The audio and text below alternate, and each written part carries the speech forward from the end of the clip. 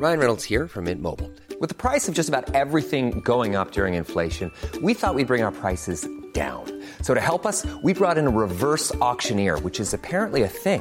Mint Mobile Unlimited Premium Wireless. How to get 30, 30, bit to get 30, bit to get 20, 20, 20, bit to get 20, 20, bit to get 15, 15, 15, 15, just $15 a month? Sold! Give it a try at mintmobile.com/switch. $45 up front for 3 months plus taxes and fees. Promo rate for new customers for limited time. Unlimited more than 40 gigabytes per month. Slows full terms at mintmobile.com. When you make decisions for your company, you look for the no-brainers. If you have a lot of mailing to do, Stamps.com is the ultimate no-brainer. Use the Stamps.com mobile app to mail everything you need to keep your business running with up to 89% off USPS and UPS. Make the same no-brainer decision as over 1 million other businesses with Stamps.com. Use code PROGRAM for a special offer. That's Stamps.com, code PROGRAM.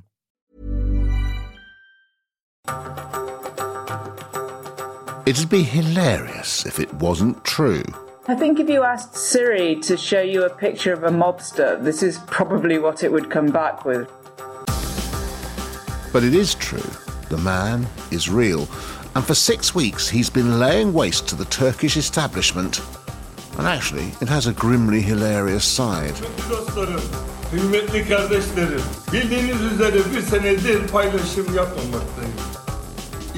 Believe it or not, that's a Turkish mob boss on the run who's been making the most sensational claims on YouTube about corruption and organised crime links right at the top of the government of President Erdogan.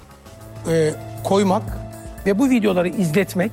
That's Turkey's Interior Minister, Süleyman Soylu, on Haberturk, national television. He's been Peker's main target. The claims run from drug trafficking to rape and murder. And though they're all being fervently denied, the Turkish public are transfixed. The opening of all these videos is he says to various people, "Are you here and are you ready?" You're listening to Stories of Our Times and the Times and the Sunday Times. I'm David Aronovich. Today, the mob boss waging YouTube war on the Turkish government. My name's Hannah Lucinda Smith. I'm a correspondent in Turkey. I've been in Turkey for nearly a decade. I'm also the author of a book about President Erdogan called Erdogan Rising. Sedat Peker is a Turkish mafioso who in recent weeks has turned a YouTube star. He's got 1.17 million subscribers and a whole lot to say. Artık insan hareketlerinden bile insanın söylediği yalanların veya yalan söyleme sanatı veya bu. Tell me what it is that I am looking at. Who is this man? And I think perhaps we should describe him.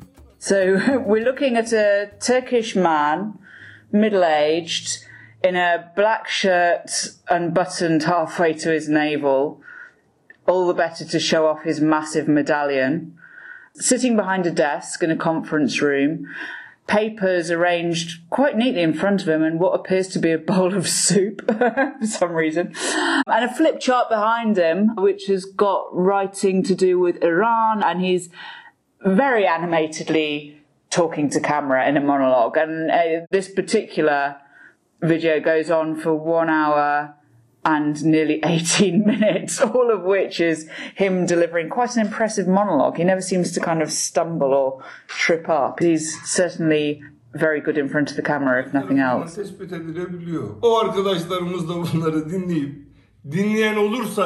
So that's what's going on. And if you don't speak Turkish, that's what you see. Now, if you do speak Turkish, what is he talking about? His name is Sedat Peker. He's very well known to anyone in Turkey, even before he started publishing videos. He is a mob boss, let's put it bluntly. He's been around since the late 90s. As much as he sort of looks like quite enjoyable company in these videos, he's a very bad man. He's been tried for murder, but acquitted. He's been imprisoned for racketeering, coercion, robbery, forgery, false imprisonment. He was accused at some point of political crimes. So in 2013, he was convicted of part of being an organisation that was plotting to overthrow the government, although I should say that the evidence against him in that case was spurious.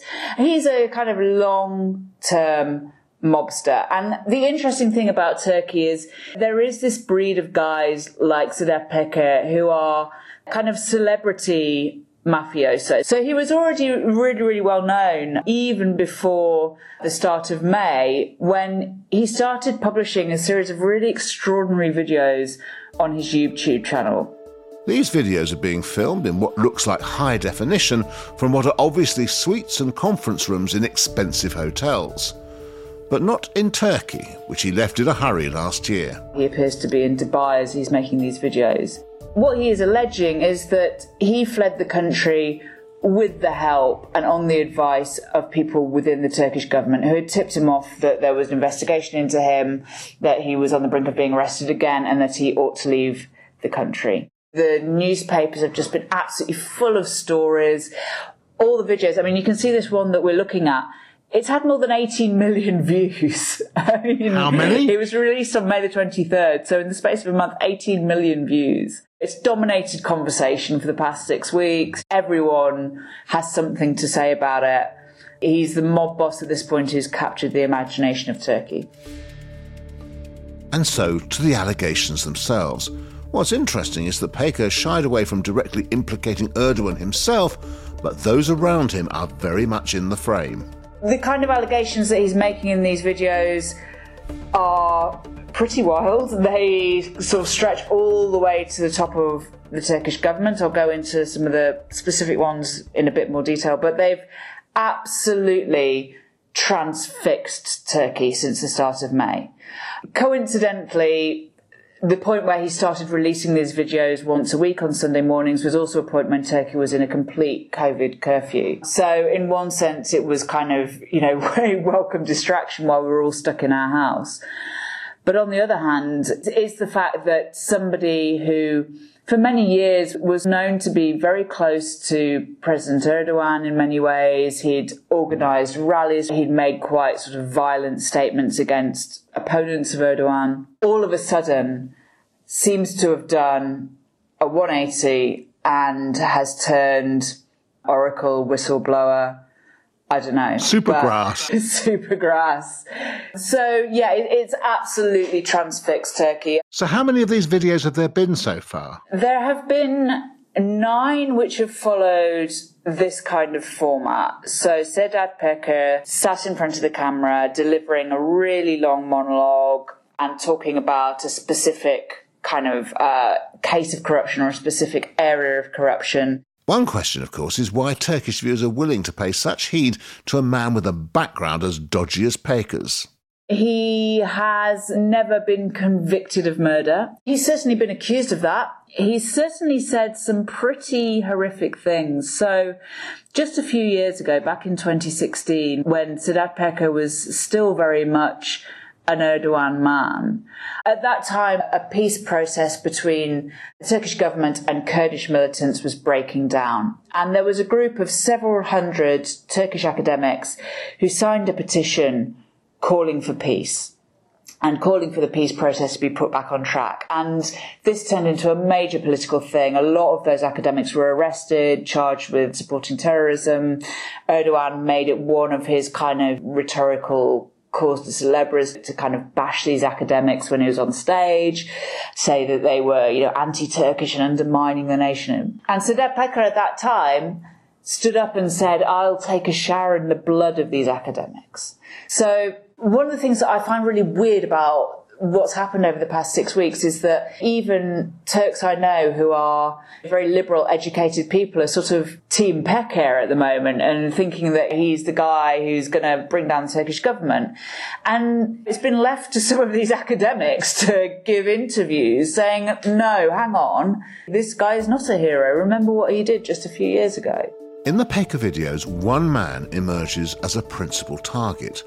His name is Süleyman Soylu, and he's Turkey's interior minister, the man in charge of the police. Siyasetin ana malzemesi haline getirip bir tarafına koymak ve bu videoları izletmek. That's Mr. Soylu on national television defending himself and calling the accusations against him and others the most disgusting lies, and of course part of a foreign operation to bring down the Turkish government. But who exactly is Süleyman Soylu? 6 weeks after the coup attempt against Erdogan in 2016, he was appointed as Interior Minister. Now, Soylu is, in ministerial terms, the ultimate representation of this ultra-nationalist deep state influence within Erdogan's circle at this point. He is a man who clearly has his own ambitions. It's really, really interesting to watch videos of Soylu during the height of the latest bout of fighting between the Turkish security forces and the PKK in the east of the country. Particularly in 2016, that fighting was horrific. A lot of it was in sort of city centres. The death toll was absolutely huge. And a lot of that fighting was carried out on the part of the Turkish state, not only by the army, but also by the police and gendarmerie special forces. We don't really have an equivalent in the UK. They're paramilitaries within the police and the gendarmerie, which are controlled by the Interior Ministry rather than the Ministry of Defence. So they're kind of outside of that military chain of command. And it's absolutely fascinating to see Soylu going to the east to visit these guys. I mean, you would think that he was the president when he's speaking to them. He commands a huge amount of loyalty amongst them. What is Pekka saying about Soylu? Because obviously this is a guy that on the face of it has a big future. Yeah, so it's very, very interesting. Pekka describes Süleyman Soylu as the man I've invested in for 20 years. Probably not the endorsement that you want from a mob boss if you're hoping to run the country, right? Pekka is alleging that he has really close ties with Soylu, that there's been this kind of mutual back-scratching going on for a really long time. And he alleges that Soylu basically tipped him off back in late 2019 or early 2020 when he left Turkey, tipped him off that there was going to be an investigation into him and helped him escape the country. So just to be absolutely clear, this is the equivalent of the Home Secretary at the time tipping off one of the Krays that he's about to be raided. Exactly. And Pekka says that, he used to meet Soylu, that he had regular contacts with him, that the illegal things were done together. Even better than that, he's claiming that even as he's releasing these videos and making these claims, which we should say that Soylu completely denies, of course, that he still has contact with Soylu through various journalists who are very close to the government. Soylu denied this. The next day, Pekka releases a short video, and he's taken a video as he's talking on FaceTime to one of these journalists about this. It's absolutely unbelievable. Saat kaç? Alo. Reisim. Selamünaleyküm. Aleykümselam abi. Hayırdır kurban olayım. So what's been the impact on Soylu? I imagine these denials are not the usual kind of, actually, I deny all this, but it's not worth talking about. People are actually more interested in these issues, etc. It's not that kind of denial. No. Soylu has rejected Pekka's claims. He did a really long interview on a television channel called Haberturk about 3 or 4 weeks ago. Haberturk TV ekranlarından herkese iyi akşamlar. Yanlış olmaz sanırım. İçişleri Bakanı Süleyman Soylu konuğumuz. Hoş geldiniz Süleyman Bey. Kübra Hanım, hoş bulduk. It used to be an opposition channel. It's been in the sort of typical way of Turkish media, basically brought into line, but it's not one of the sort of screaming banshees of Turkish media. So Soylu went on to a chat show on there, denied everything. The host was bold enough to ask him, will you be resigning? Which is a very brave question to ask to a Turkish minister these days. And he said, no, why would I? And within minutes, a mob had appeared outside Haberturk's studio to defend Soylu, which also isn't a particularly good look, right? One of the really interesting things is that Pekka keeps referring to something that should have happened in April, just before he started doing these videos. Now, there's speculation about what that thing might have been. Some people I speak to say that in April, the case would have been cancelled and he could have come back to Turkey. Some people think that in April, perhaps Soylu was planning to make a move within the palace to grab power, and then he could have come back. So we are not quite sure which one, if either of these he's referring to. Coming up, more revelations from the YouTube supergrass, and what does this story tell us about President Erdogan and his grip on power? But first, a word from our boss. Hi, Poppy Damon here, the editor of the Stories of Our Times podcast. The news, the views, the analysis, the investigations, the exclusives, the interviews and the business. Get more of the Times and the Sunday Times for less with 50% off a digital subscription for 6 months. Sale now on, and it ends June 29th. Subscribe today at thetimes.co.uk/Stories of Our Times.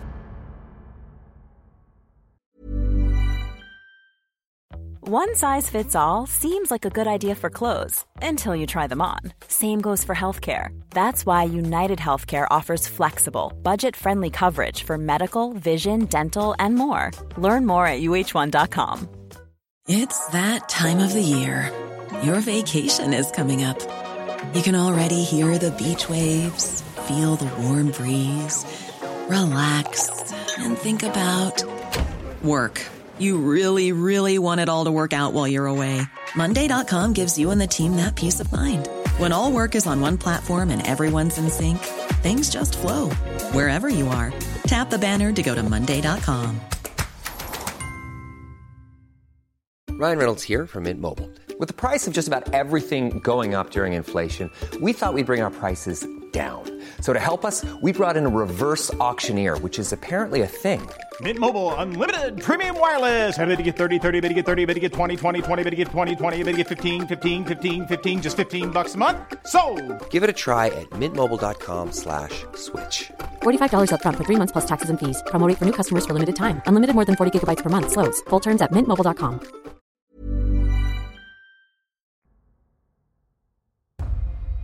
Let's recap. A Turkish mobster is making viral YouTube videos stuffed with allegations about a top Turkish government minister who's having to defend himself on national television. But that's not the end of it. Oh dear, no. I should also say at this point, give a fairly hefty health warning to the claims that he's making. So, A, as I said at the start, this is not a good man. This is not a man whose word you should sort of take as Bible truth. Secondly, he's clearly in quite a lot of legal trouble. He'd fled the country just a couple of weeks before he started releasing these videos. You hinted before at some of the other accusations that Pekka has been making. And I have to say, looking at the kind of list, they're absolutely extraordinary. Political killings, death of a journalist and so on. Can you just take us briefly through what some of the most serious of them are? I think, personally for me, the most serious is the claim that an AKP official was involved in the rape and murder of a very young Kyrgyz journalist. I think on a sort of larger political level, probably the claims about state-organised or state-backed narcotics smuggling with Venezuela. Also, a private security company with very close links to Erdogan shipping weapons into factions linked to Al-Qaeda in Syria. But here's the thing. None of these claims are actually bolts from the blue. They're all things that were either already suspected or that opposition journalists have already reported and have suffered really heavily for reporting. So in particular, let's take the claim about the shipping of weapons to Al-Qaeda-linked groups in Syria. A journalist called Can Dündar, one of Turkey's most famous journalists, had reported this back in, I think it was 2014. And he basically had to flee the country. He was taken to court. He was up on, I think it was leaking state secrets charges. And then during one of his hearings, as he was giving a press conference outside the courtroom, an assassin fired at him. An assassin tried to kill him. So, these are things that very brave people in opposition media have been alleging for a really long time. Now, that sort of adds to their weight. Also, since Pekka has been releasing these videos, there are some journalists which have sort of dedicated themselves to trying to fact check them and have been sort of cross-checking and found that, a lot of it does add up. So not so long ago, Pekka, Erdogan and Soylu were all buddies. So why has Pekka turned on them now?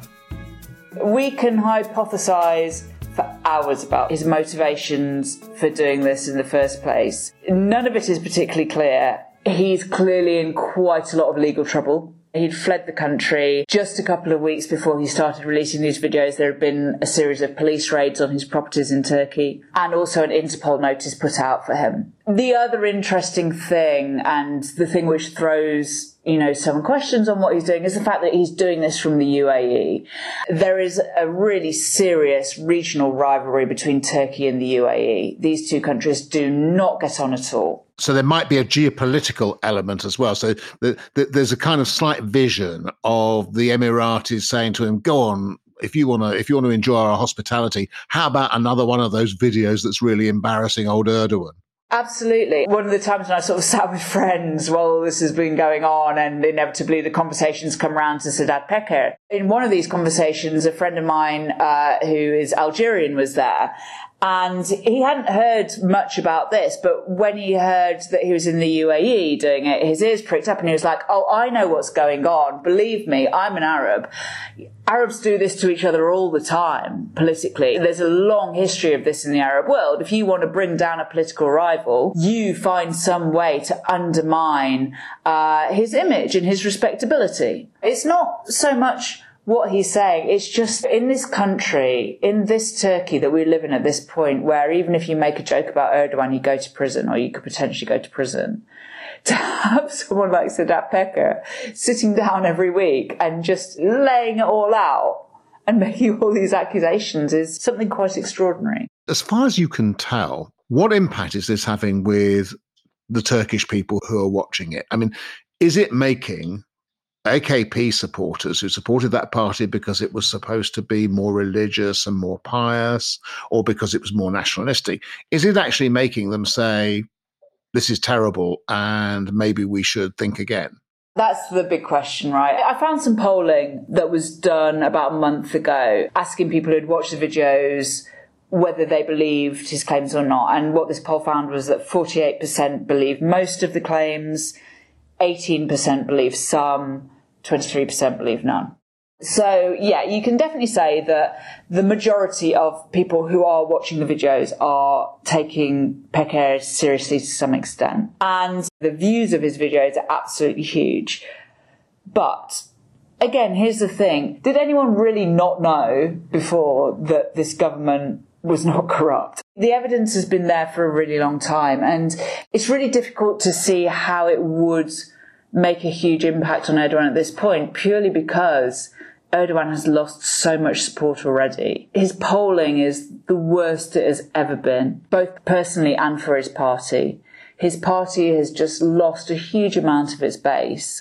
People who are just completely disillusioned with the amount of corruption going on. There's a number of things that have contributed to that. I mean, the general kind of democratic decline in security in Turkey, the economic decline, the handling of the pandemic, a lot of different things. Relating that to what Peker is saying, the people at this point who still do support Erdogan, I don't think there's anything that would make them give up that support. I mean, there is this core of his support which literally see him almost like a religious figure.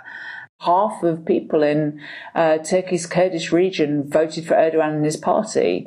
People who liked what he was doing economically, and those have all gone. But they were gone long before Sedat Peker started sitting down on a Sunday morning and pressing send on his monologue videos. There are 2 years to go before Turkey is due to hold its next presidential elections. Might these videos being released and the reception they've enjoyed presage a defeat for Erdogan and his AKP party? So Erdogan in recent years, what he has started doing is calling snap elections at a point where it's expedient for him to do so. And whatever you might think of Erdogan's politics or his personality, politically, he's really smart. I mean, I would go as far to say that he's a genius. What he does really well is he understands the mood of Turkish people, and he understands what issues push buttons in Turkey. And he does that through a combination of obsessive polling, but also he's just got a very, very good sense of what Turks want. So he's very, very smart at like finding cleavages in Turkish society that he can play on. And it's really, really telling that just this week, the Constitutional Court has accepted an indictment from a prosecutor to start a case to close down the main Kurdish party. Distraction politics. If he can do something like that, which will just give him a little bit of a boost, or if he can do something to boost the economy, then I think he'll go for early elections. But yeah, he's in a bit of a bind at the moment. He's sort of come to the end of the road with a lot of tricks that he's been playing. I wouldn't want to say we're near the end, because I always think never discount Erdogan. He's one of the smartest politicians, I think, in the world today still. But I certainly think he's well past the kind of his golden era. Finally, Hannah, I think it might be worth responding to the listener who might ask, yeah, it's all interesting, but how important is it to us here in Britain? This is a question I'm always asked. The answer I'm going to give, people say, well, you would say that because you're the Turkey correspondent. But it's massively important. It is. You might want to keep Turkey out of the European Union. You might want to keep it at arm's length, but it's right there on Europe's doorstep. If you think over the past 5-10 years of some of the issues which have bothered people the most in the UK, refugees and terrorism, Turkey sits at the centre of both of those. It would take a Syrian refugee kind of 2 weeks and thousands of euros to get from Turkey into Europe, but it would take a potential ISIS fighter 2 days and a few £100 to go the other way. So you have to deal with Turkey. You have to have stability in Turkey if you want to face these issues. And however much Europe tries to keep Erdogan's Turkey at arm's length, and I think they do. I don't think anyone's under any illusions of what kind of man Erdogan is at this point. They still have to deal with him. And the impression that I get at this point, both from European Union and also from the US, is they're just trying to keep Erdogan on side and just ride it out until a better era comes in Turkey. But, this is not North Korea we're talking about. It's not even Iran we're talking about. You can't just sanction it and shut it off because, it's part of NATO, it's part of the G20, and it's right on Europe's doorstep. You've been listening to Stories of Our Times, a podcast brought to you thanks to subscribers of The Times and The Sunday Times, with me, David Aronovich, and my guest, Hannah Lucinda Smith, Turkey correspondent for The Times. And you can find all of Hannah's work at thetimes.co.uk or in print. The producer was Chris Hemmings and Edward Drummond, the executive producer is Poppy Damon, and sound design was by John Nichols. If you have a story you think we should be covering, an idea for a future episode, we're always very keen on those, or thoughts on what you've just heard, send us an email to storiesofourtimes@thetimes.co.uk. See you tomorrow.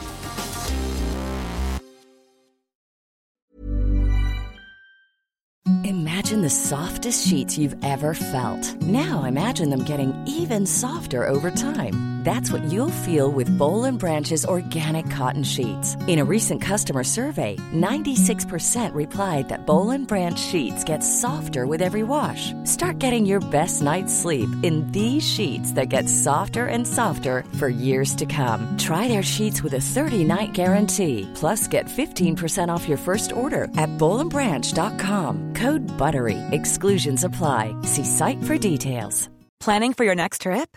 Elevate your travel style with Quince. Quince has all the jet-setting essentials you'll want for your next getaway, like European linen, premium luggage options, buttery soft Italian leather bags, and so much more. And is all priced at 50 to 80% less than similar brands. Plus, Quince only works with factories that use safe and ethical manufacturing practices. Pack your bags with high-quality essentials you'll be wearing for vacations to come with Quince. Go to quince.com/pack for free shipping and 365-day returns.